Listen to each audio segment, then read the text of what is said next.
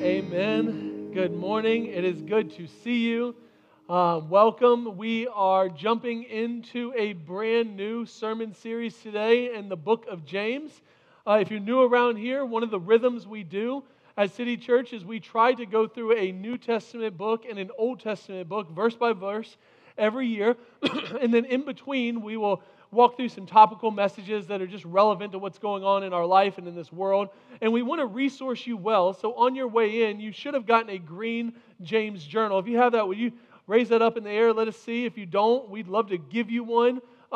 Jim is in the back. He can get you one. If you just raise your hand up, we'll grab one and get that to you. But grab that. We're going to be in James chapter 1 this morning. All right? At the Academy Awards, the undisputed Best Actor of all time, Jim Carrey, and, by the way, the undisputed Best Movie with the star-rolling actor Jim Carrey, Dumb and Dumber, received his reward that night for the Academy Award, and he walked up to receive it, and he says, you know, when I go to bed at night, I don't lay my head on the pillow, and I don't think my name is Jim Carrey. He goes, I go to bed, and I think my name is two-time Academy Award-winning Best Actor Jim Carrey. And one day, I will go to bed thinking I am three-time Academy Award-winning Best Actor Jim Carrey, and maybe then I will finally be satisfied. Then he goes on to say, I think everybody should get rich and famous and do everything that they've ever dreamed so that they can see that it's not the answer. For some reason, most of us have grown up with this myth of accomplishing our goals, and if we'll just accomplish our goals, make more money, and be the most successful version of ourselves that we can be, then we will actually have the security necessary to be happy. We want the path of least resistance most of the time, don't we? Maybe you've been there. Maybe you find yourself there right now, and you just think, if I could just get that raise, if I could just get a little more money, then I would have the margin that I need necessary, and then you get the raise, and what do? If you're anything like me, you figure out a way really quickly to spend the amount of money that you were, and you're just as broke as you were before, and never any happier. Or you think, if I could just get married, I would have my fairy tale life, and we'd live happily ever after, and if you're a guy, you know what you're thinking, I would get that all the time, and we all know that none of that's true. Jim Carrey and tons of other people have realized that you can have everything that you've ever dreamed of, and yet you can still be unhappy. Because life's greatest desires aren't found in getting more accumulation of stuff. Today we're going to start a brand new sermon series through the book of James that we're going to walk through until the beginning of November. And what I want you to see is that James is an incredible book for so many reasons. James is actually different than most books in the Bible. It is a New Testament proverb, if you will. James is 5 chapters that have 54 imperatives, meaning do this, do this, do this. James is not really worried about the why behind the what. James is basically saying, if you'll do what I tell you to do, it will work out. Also, the book of James, what's fascinating is it's the oldest book in the New Testament. It predates anything written by the Apostle Paul. It predates the famous Jerusalem Council in Acts chapter 15, where they decided on some of the doctrinal statements that would shape Christianity moving forward. The book of James predates anything written, and that's important because it's still a development in Christian theology. So what you have to see is that James is writing these imperatives, these do statements, but the undercurrent of that is the gospel. And maybe the most important thing about the book of James is who James himself was. James was the half-brother of Jesus. By the way, think about what it would have been like growing up with Jesus as your brother. You think, man, that's so cool. Not really. You ever get in an argument with Jesus? You're not going to win, right? You're fighting as 8-year-olds, and you're like, dude, you won again. Every time you got aggravated at him, your parents are like, but it's Jesus, so it's your fault. Go to timeout. No matter what. He would have been a 4.0 student, got principal pal every single month, and he never fought back with you, except every time that you got in an argument, he would give you a witty Jesus juke that would make you feel worse about yourself. Y'all, it would have been hard, but one of the best evidences in the entire Bible that Jesus really is the Son of God is James, because what would it convince you to believe that your brother was actually God? I don't know about you, it would take an act of God to believe that about my brother. And you know, all jokes aside, James had a really hard time believing that about Jesus. Matter of fact, history tells us that James didn't believe that Jesus was the Son of God until at the resurrection. You see, the resurrection changed everything for James. James went from a skeptic to becoming the most influential pastor at the most influential church in the known world. That Jerusalem council that happened in Acts chapter 15 happened at the church in Jerusalem where James was the pastor. He was known as James the Just. James the skeptic had turned into what most people call James the Just because he was a humble servant. Matter of fact, early church historians would tell you that James, his nickname was James the Camel Knees, because they said that you would walk into the church at any given time and James would be on his knees praying for you. That's who James was. He was not only the brother of Jesus, he was James the Just, who cared deeply about people. He was James the Humble, who wrote the very first book in the New Testament. And the entire point was, how do you find joy in this life? So here's the deal. If you will take these 54 imperatives seriously that we are going to walk through over the next several months, what you will be is you will be the happiest and the richest person who has ever lived, because you will find that joy, the secret to joy, is not in the accumulation of stuff, but it's in the presence of God. So let's jump into James chapter 1, verse 1. You ready? James, a servant of God and of the Lord Jesus Christ, to the 12 tribes in dispersion, greetings. James begins this letter in one of the most striking and humble and important ways possible. That word servant there, how he describes himself, is the word doulos. It's literally a slave to God or a bond servant to God. Think about this. Think about the humility in that statement, because whenever I look at my social media or yours or your LinkedIn account, we don't tend to start off by saying that we are servants or slaves to God. We tend to put our big, fat resume out there. And James had one, wasn't he? He was the most famous megachurch pastor. He came from the most iconic mom on the planet, Mary, and his brother was literally the Son of God. And yet the most important thing that James says about himself is he's a servant or a slave to God. I don't know about you, but that's not quite what my social media looks like. It's not quite what I see out there. For many of us, it looks something like this. Education, Harvard of the South, Georgia Southern, right? Marital status, obviously outpunted my coverage. Just look at her. Occupation, humble church planter, successful humble church planter. That's what we do, but that's not what James does. That's not what he does at all. He says, I'm a servant of God. And he's not only a servant of God, I highlighted it for you. Highlight this in your Bible, of the Lord Jesus Christ. By the way, there has been a lot of conflict over the book of James. Was James a Christian? Obviously he was. If you look at the Greek construction of this sentence, he calls him the Kyrio Iesus Christou, which literally means Kyrio, the Lord of Christ, meaning the anointed Messiah. He is telling you that my brother is the Lord of all, and he is the anointed Messiah. He is the promised one. He is the one that everything in this world rests on, and I worship him. Again, what would it take for you to call your brother the Lord Messiah of the universe? That's what James calls Jesus. See what the resurrection does. He took a skeptic to a man who falls down on his knees before his brother and calls him Lord, anointed Messiah, the promised one that the entire Old Testament points to. By the way, James is writing to a predominantly Jewish crowd that converted to Christianity. This is a big, big deal. He's telling them, my brother is the one that the entire Old Testament is pointing to, and I'm his slave. I'm his servant, and I will worship him. Who is he writing this letter to? Really important, the 12 tribes of dispersion. Now, what we know is because it's so early on that these 12 tribes of dispersion, he's writing to a Jewish crowd, but I've showed you this a while back in the book of Revelation. Those 12 tribes are actually the signifier of the entire church. He's writing to believers who are persecuted and dispersed. Being a church follower, being a Christ follower, in the first century AD would have been incredibly difficult. It would not have been a walk in the park. Most scholars, again, believe that this book was written in the early 40s AD. Imagine that. Think about the time period. Jesus would have been crucified less than 10 years prior to this. Stephen was just stoned. Paul was on a crusade to stop the church from growing. You're just 30 years away from the Emperor Nero burning down the temple and going to war against Jerusalem, and the Pharisees are at their height. Things are not going so well. And yet historians would tell you that at this moment, about roughly 50% of the entire city of Jerusalem had converted to Christianity.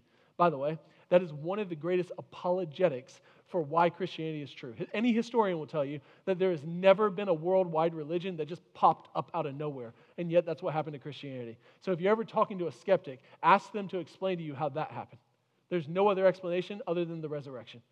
So you can deny the resurrection, but you cannot deny that thousands upon thousands of people started following Jesus immediately.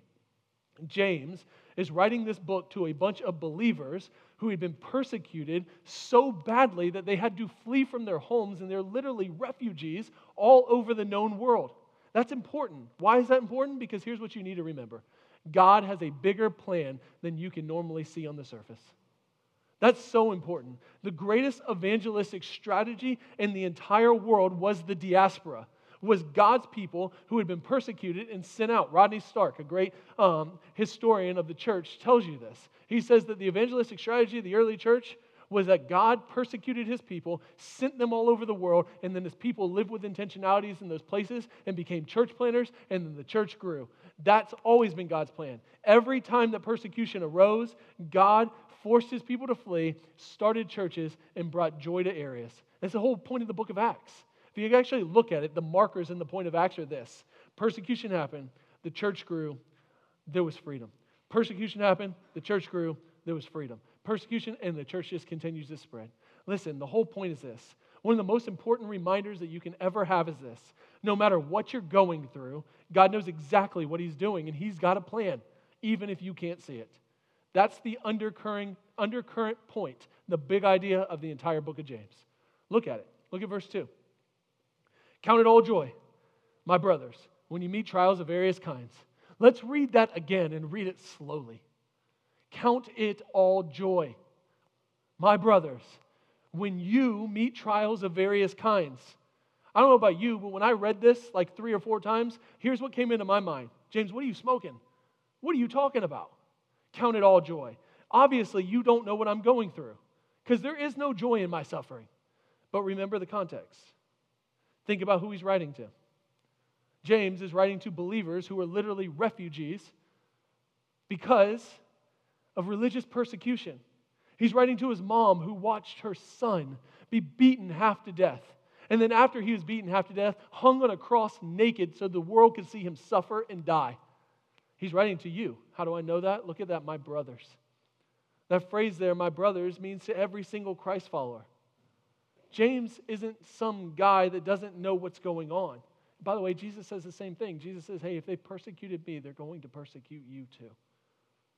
I've heard it said that life is simply one trial after another until you get to the end, that suffering is just as sure as death and taxes if you're over the age of 10 and you don't live in your mom's basement.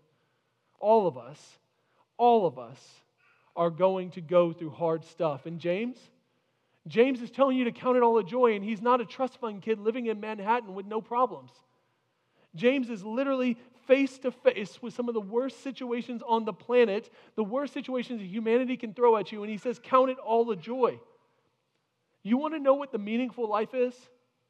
It's finding joy in the middle of your trials. It's not wasting your suffering. By the way, that word count, it's an important word. It means something like this. It means to press into your trials, and ask some of the deeper questions, to consider what's really going on. He's saying, as you suffer, you need to ask, why, God? Why am I going through this? I know that things are hard. And I know that a lot of us are dealing with some of the most difficult challenges we've ever dealt with, but if you'll take that thread and you'll trace it backwards, what you'll find at the end of that is Jesus himself.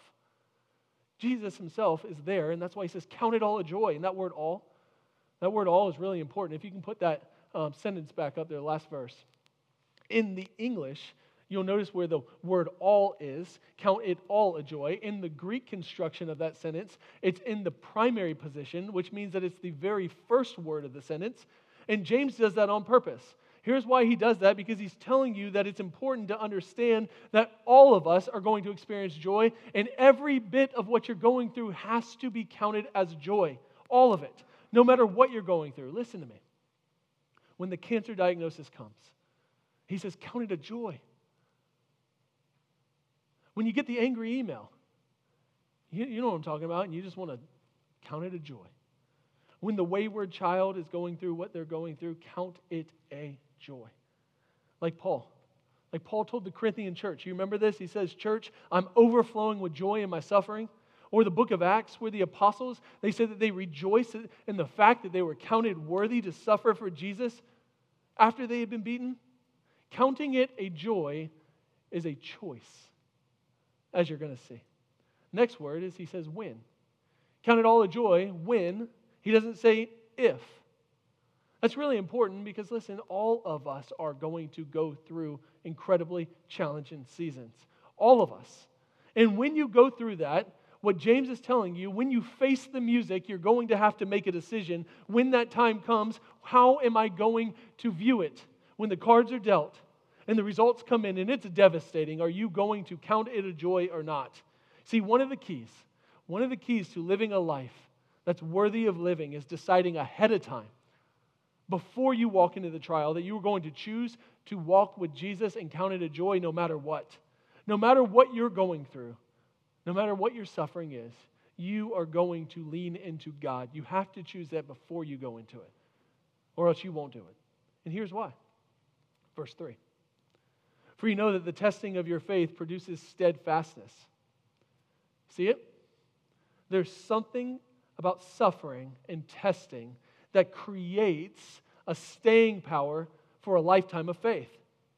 Y'all, I know this isn't easy stuff, but suffering or trials is the vehicle that God uses to make you become more like Him, to make you become the person that you're supposed to be.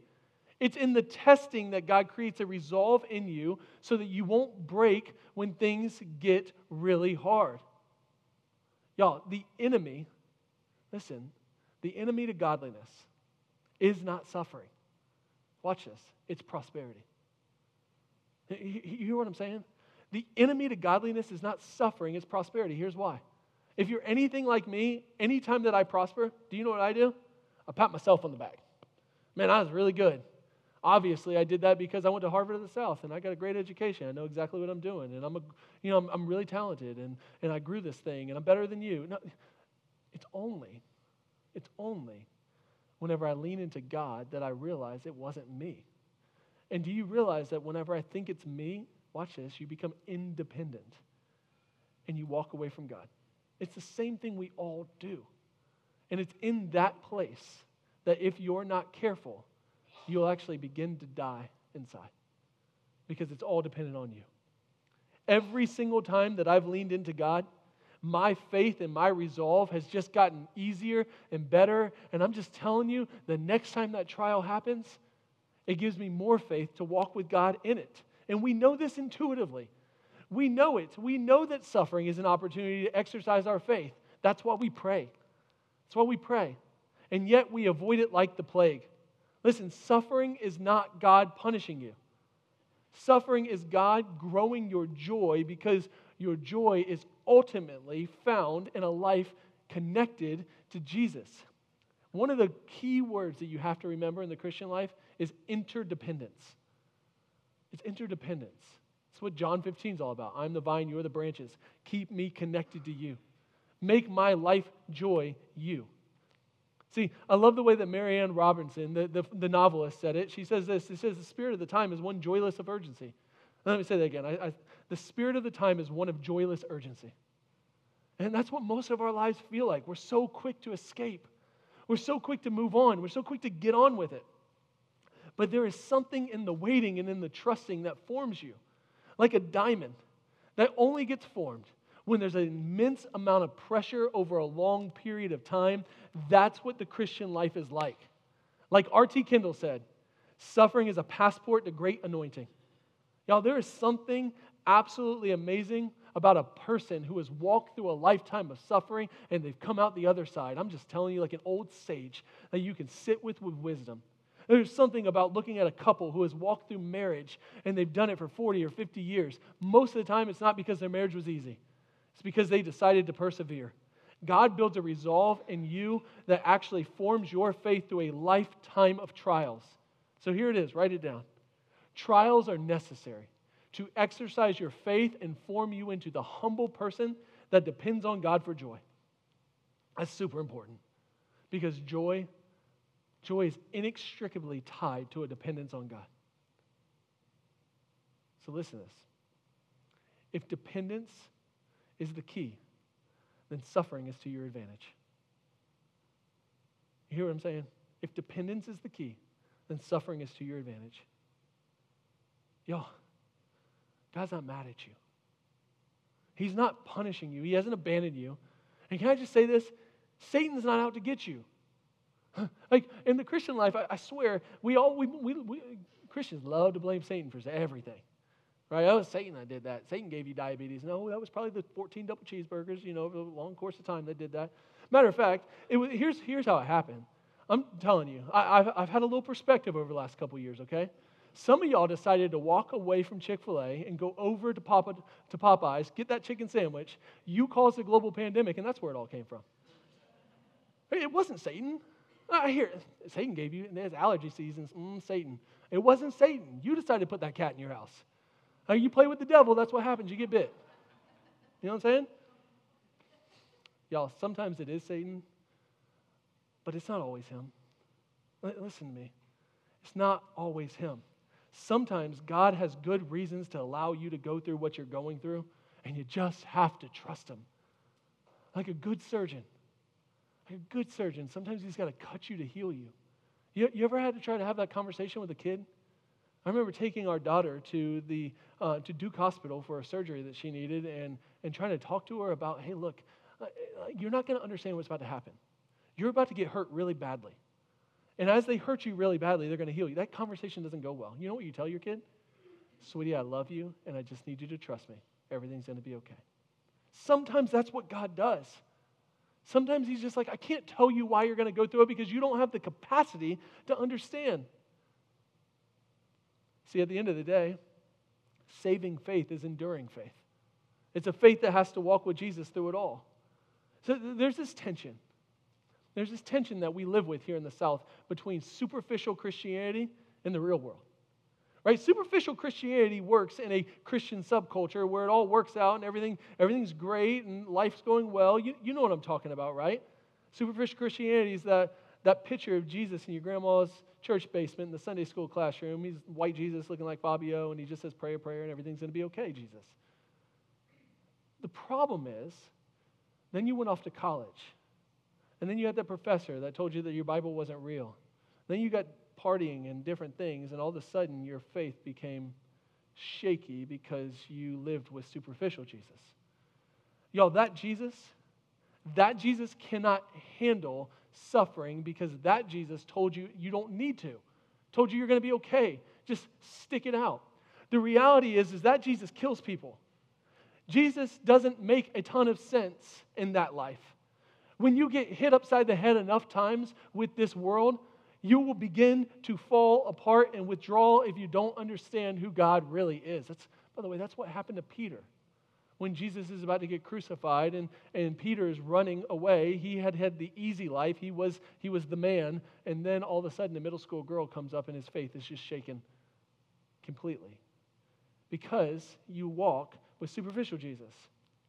What we need to realize is that enduring faith isn't superficial faith. Enduring faith is a faith that is dependent on God that's forged through pressure. Oftentimes, listen, you have to go through trials just to understand, do I really believe this stuff? Because it's real easy until you actually have to believe it. But there is something sweet in the middle.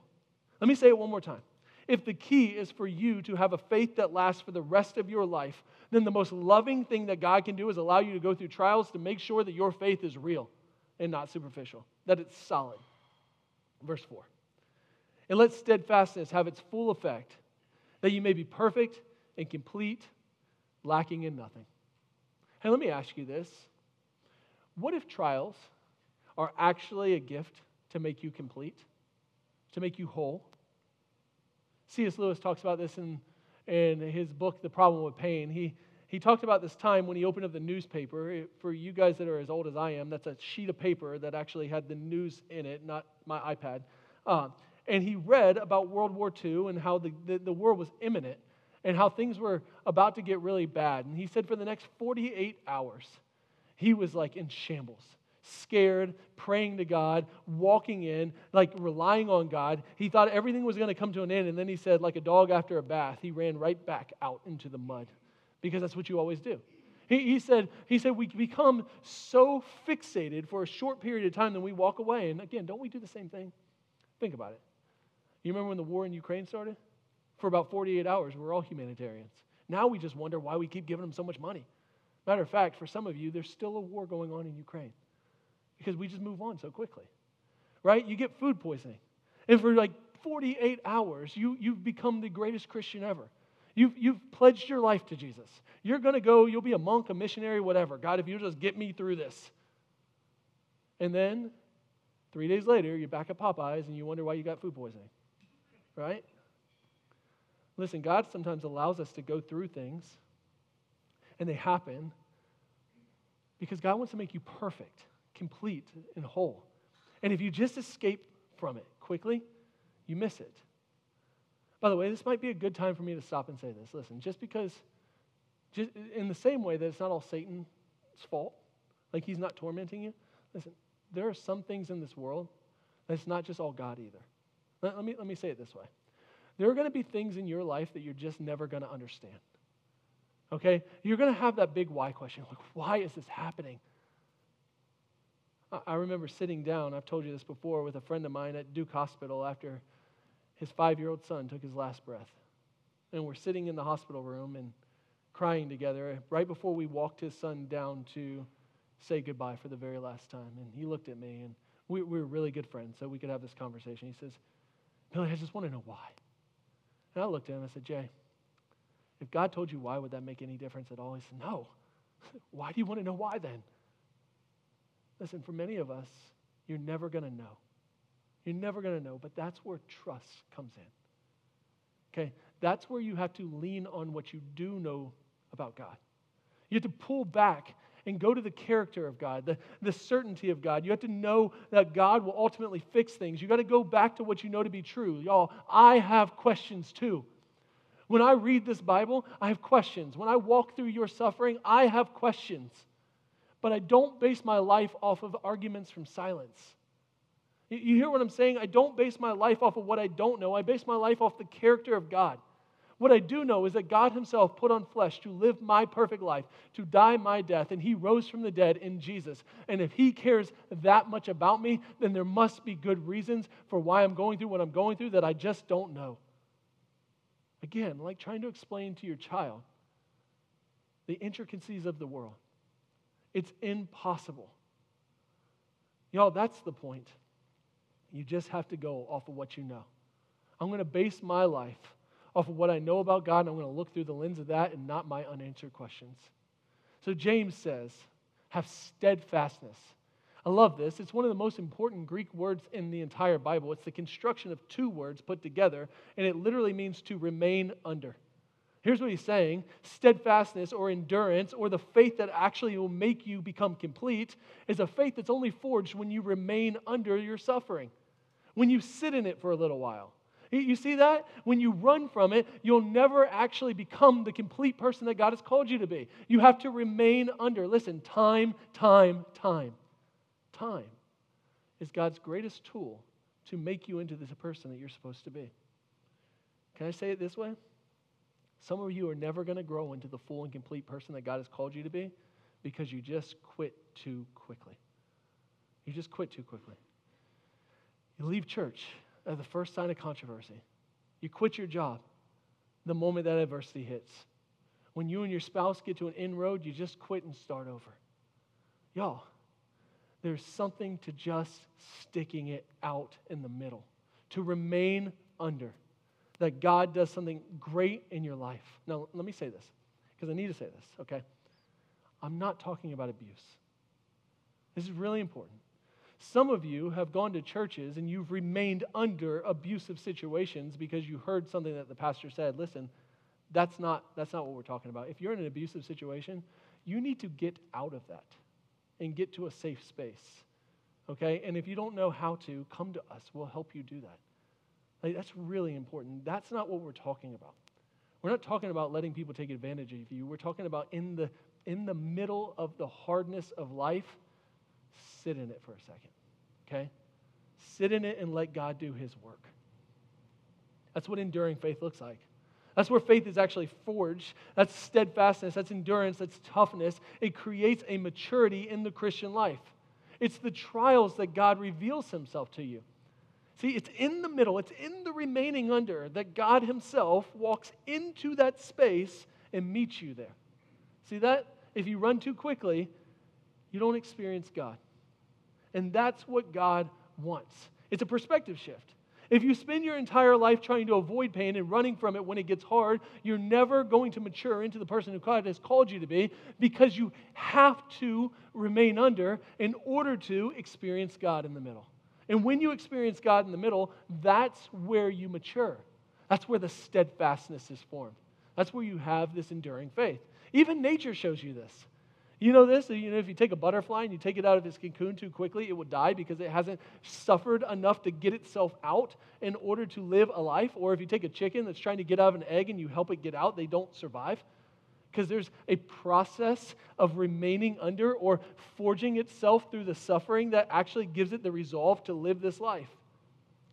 That's what it looks like. The most loving thing that God has done is to give his children the space to walk through the struggle of life so that they can mature into the people that God has called them to be. You know this.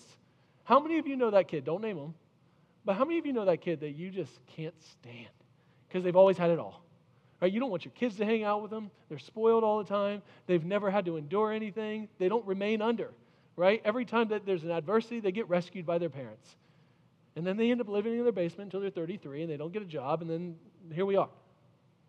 Y'all, what you have to do, you have to commit to staying and not running. You have to commit to remaining and enduring, and then you'll learn. You'll learn what God is trying to teach you. That's wisdom, which is exactly what he says in verse 5. See, if you lack any wisdom, if any of you lacks wisdom, let him ask God, who gives generously to all without reproach, and it will be given. You know what I love about this?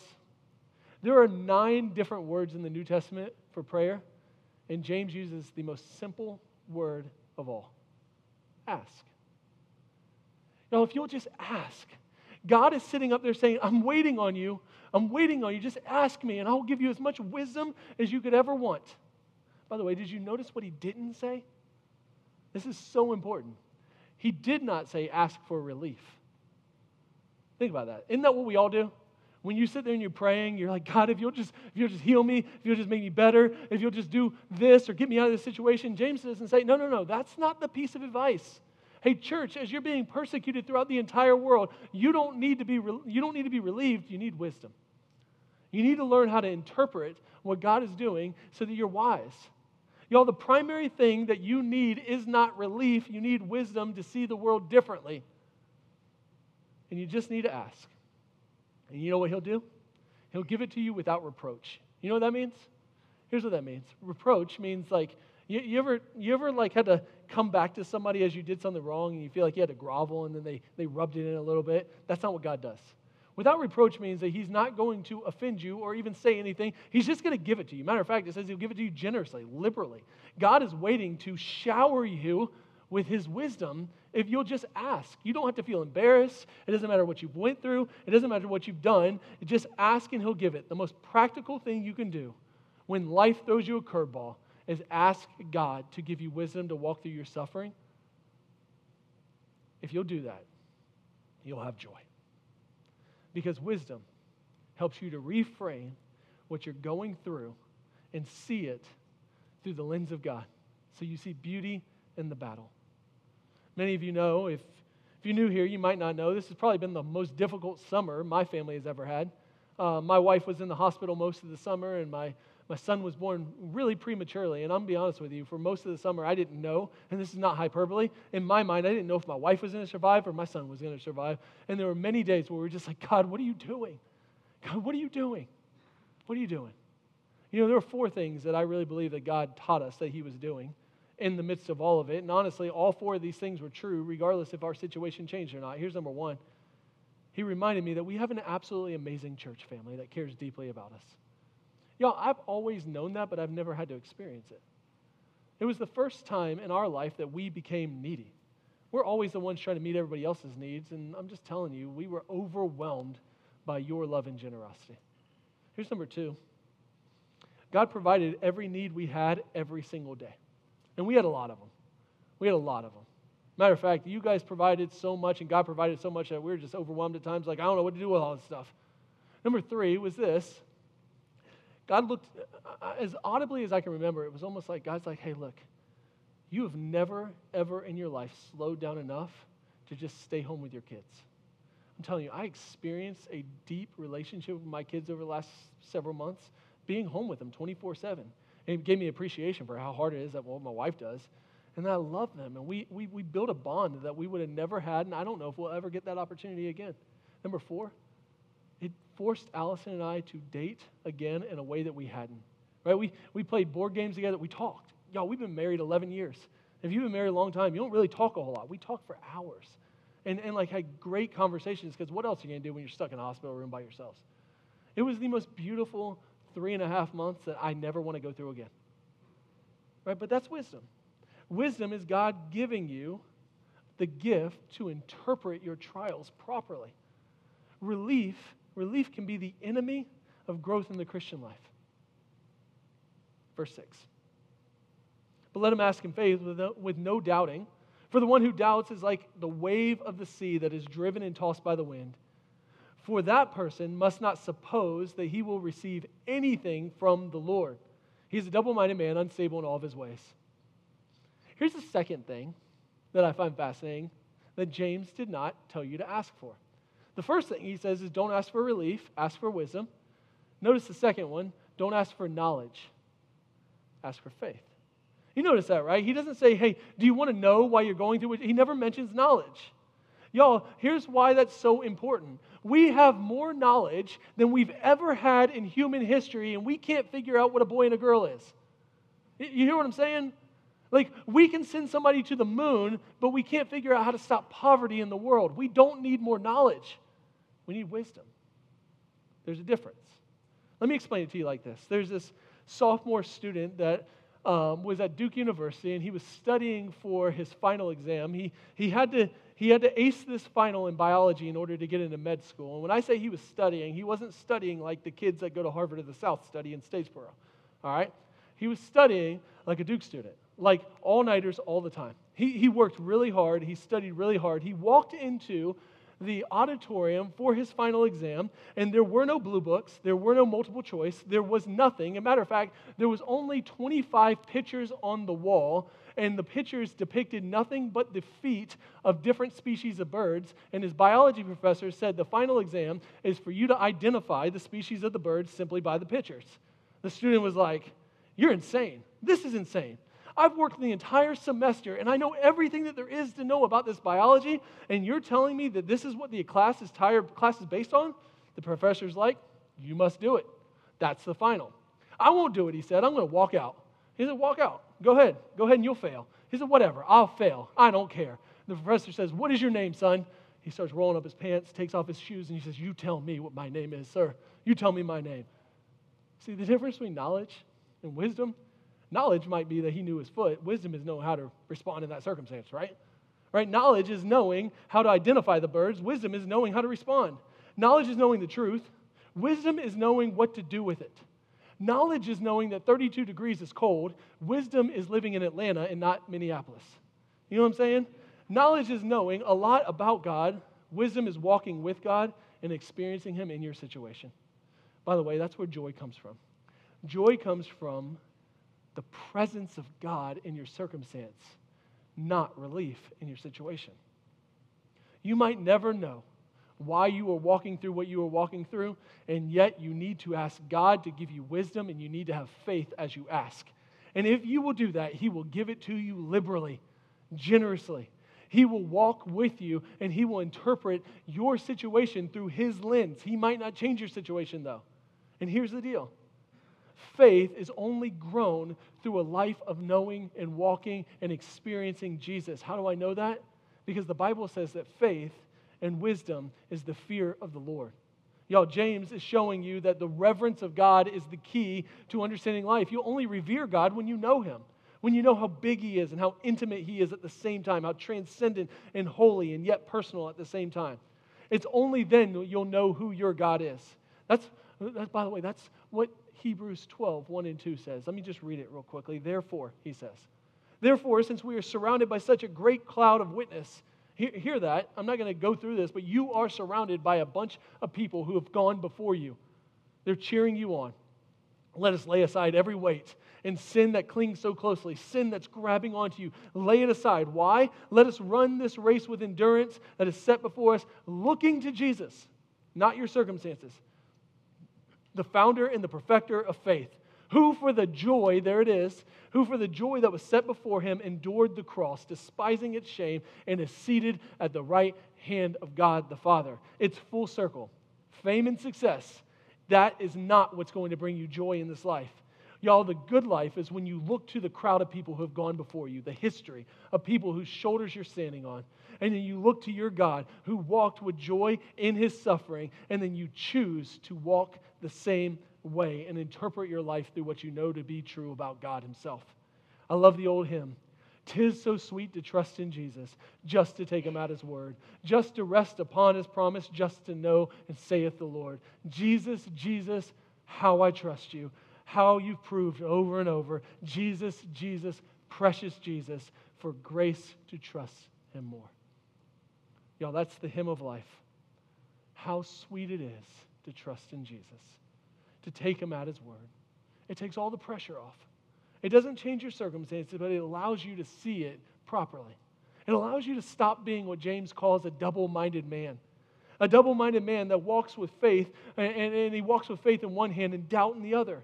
Listen, when you walk like this, you walk fearfully because you haven't spent enough time cultivating your life with Jesus. There's a difference. A lot of us know a lot about Jesus, but have we trusted in Him? Have we cultivated and built a relationship? When you stop letting your circumstances dictate your reactions to life and you just live your life based on what you know to be true about Jesus, that's when everything changes. Real quickly. Here's what you know. Your fate is secure in Jesus. Because of the gospel, because Jesus was punished in your place, God can never punish you. You realize that, right? One day when you will stand before Jesus, what you are going to hear is, well done, you good and faithful servant, if you live with Jesus, if you walk with Him. So what are you afraid of? Number two, your life is the worst it will ever get if you are in Christ. Do you realize that? That one day, God is going to turn over the tapestry and it's all going to make sense. And yet, right now, this is the closest to hell you will ever get. Because Jesus has paid it all. If you are a Christ follower, you get heaven. It's going to get better. So what are you afraid of? Number three, your suffering is temporary. Again, because one day, because Jesus paid it all, one day God is going to wipe away every tear from your eye. Death will be no more, and you will never, ever, ever suffer again. What you are going through is temporary. So what are you afraid of? See, instead of focusing on your circumstances, you need to learn to focus on the God of your circumstances. Y'all, has it ever occurred to you that nothing has ever occurred to God? He knows exactly what He's doing. He is present in the middle. His character is love. His aim is your holiness. See, God has your best in mind, and His glory is primary. And when He puts those two things together, you can experience joy no matter what. Y'all, the problem isn't God. It never has been. The problem is our doubts about God. That's what He means. Look at verse 6 through 8 again. That's exactly what He's saying. See, honestly, what good is there in doubting? What good is there in doubting? Doubting does nothing for you. Doubting does absolutely nothing for you. Matter of fact, here's what doubting does. It puts you in a position where you choose to believe your circumstance and stop believing in your God. Have you ever been on the ocean when it's raging? Like He says right here. Have you ever been deep sea fishing? Right, where you spend 80% of the time hurling over the side of the boat, 12% of the time fishing? You know what happens? You get thrown around like a rag doll, right, like this.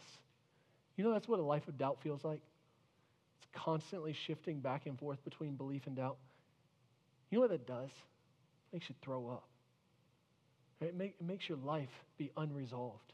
That's what he means by a double-minded man, one who's always worried. I tell my wife all the time, we can't write our own worst stories. You know what I'm talking about? Here's what it looks like. You're going to get a stomach ache, and you're going to start Googling, and WebMD is going to come up. And you're going to find out that you're going to die of cancer in like 3 weeks on WebMD. Right? And then you're going to freak out. I don't know what to do. That's what life feels like all the time for people who are constantly doubting, constantly in this struggle, right, between what I know and what I don't know. You're always worried about the unknown. You're always worried about the future. I told you this. Time is a commodity that you don't own. So you're worried about something that's not even promised to you. And for what? For what? Jesus says this in Matthew 6. What good does it do you? The only thing it does is makes you double-minded. That word double-minded means two-souled. It means that your soul is going in opposite directions all the time. One is trusting in Jesus and one is walking away from Jesus. Do you know what that does? It only creates mayhem. It only rips you apart. At some point, you are going to have to choose. Do I want to live a life that trusts in Jesus, to know him based on his character and have the resolve that no matter what happens, I trust you? Or am I going to be controlled by the raging waves of this uncertain life? It's a choice. I tell you this all the time. Jesus has proven his love by the cross and his power by the resurrection. What James is saying is choose to trust him. Choose to trust him. You will go through trials. This life is not easy. And yet, the greatest power is at your disposal, the presence of God, if you will remain under and not quit. That's where staying faith comes from. That's where enduring faith comes from. That's where saving faith comes from. Father, I pray for my brothers and sisters. I pray for those that you call children. God, that we would see your goodness in the land of the living. Right now, where we are, in the middle of our battle, that we would trust you. Oh, to Jesus, how sweet it is to trust you evermore. Help us do so. Amen.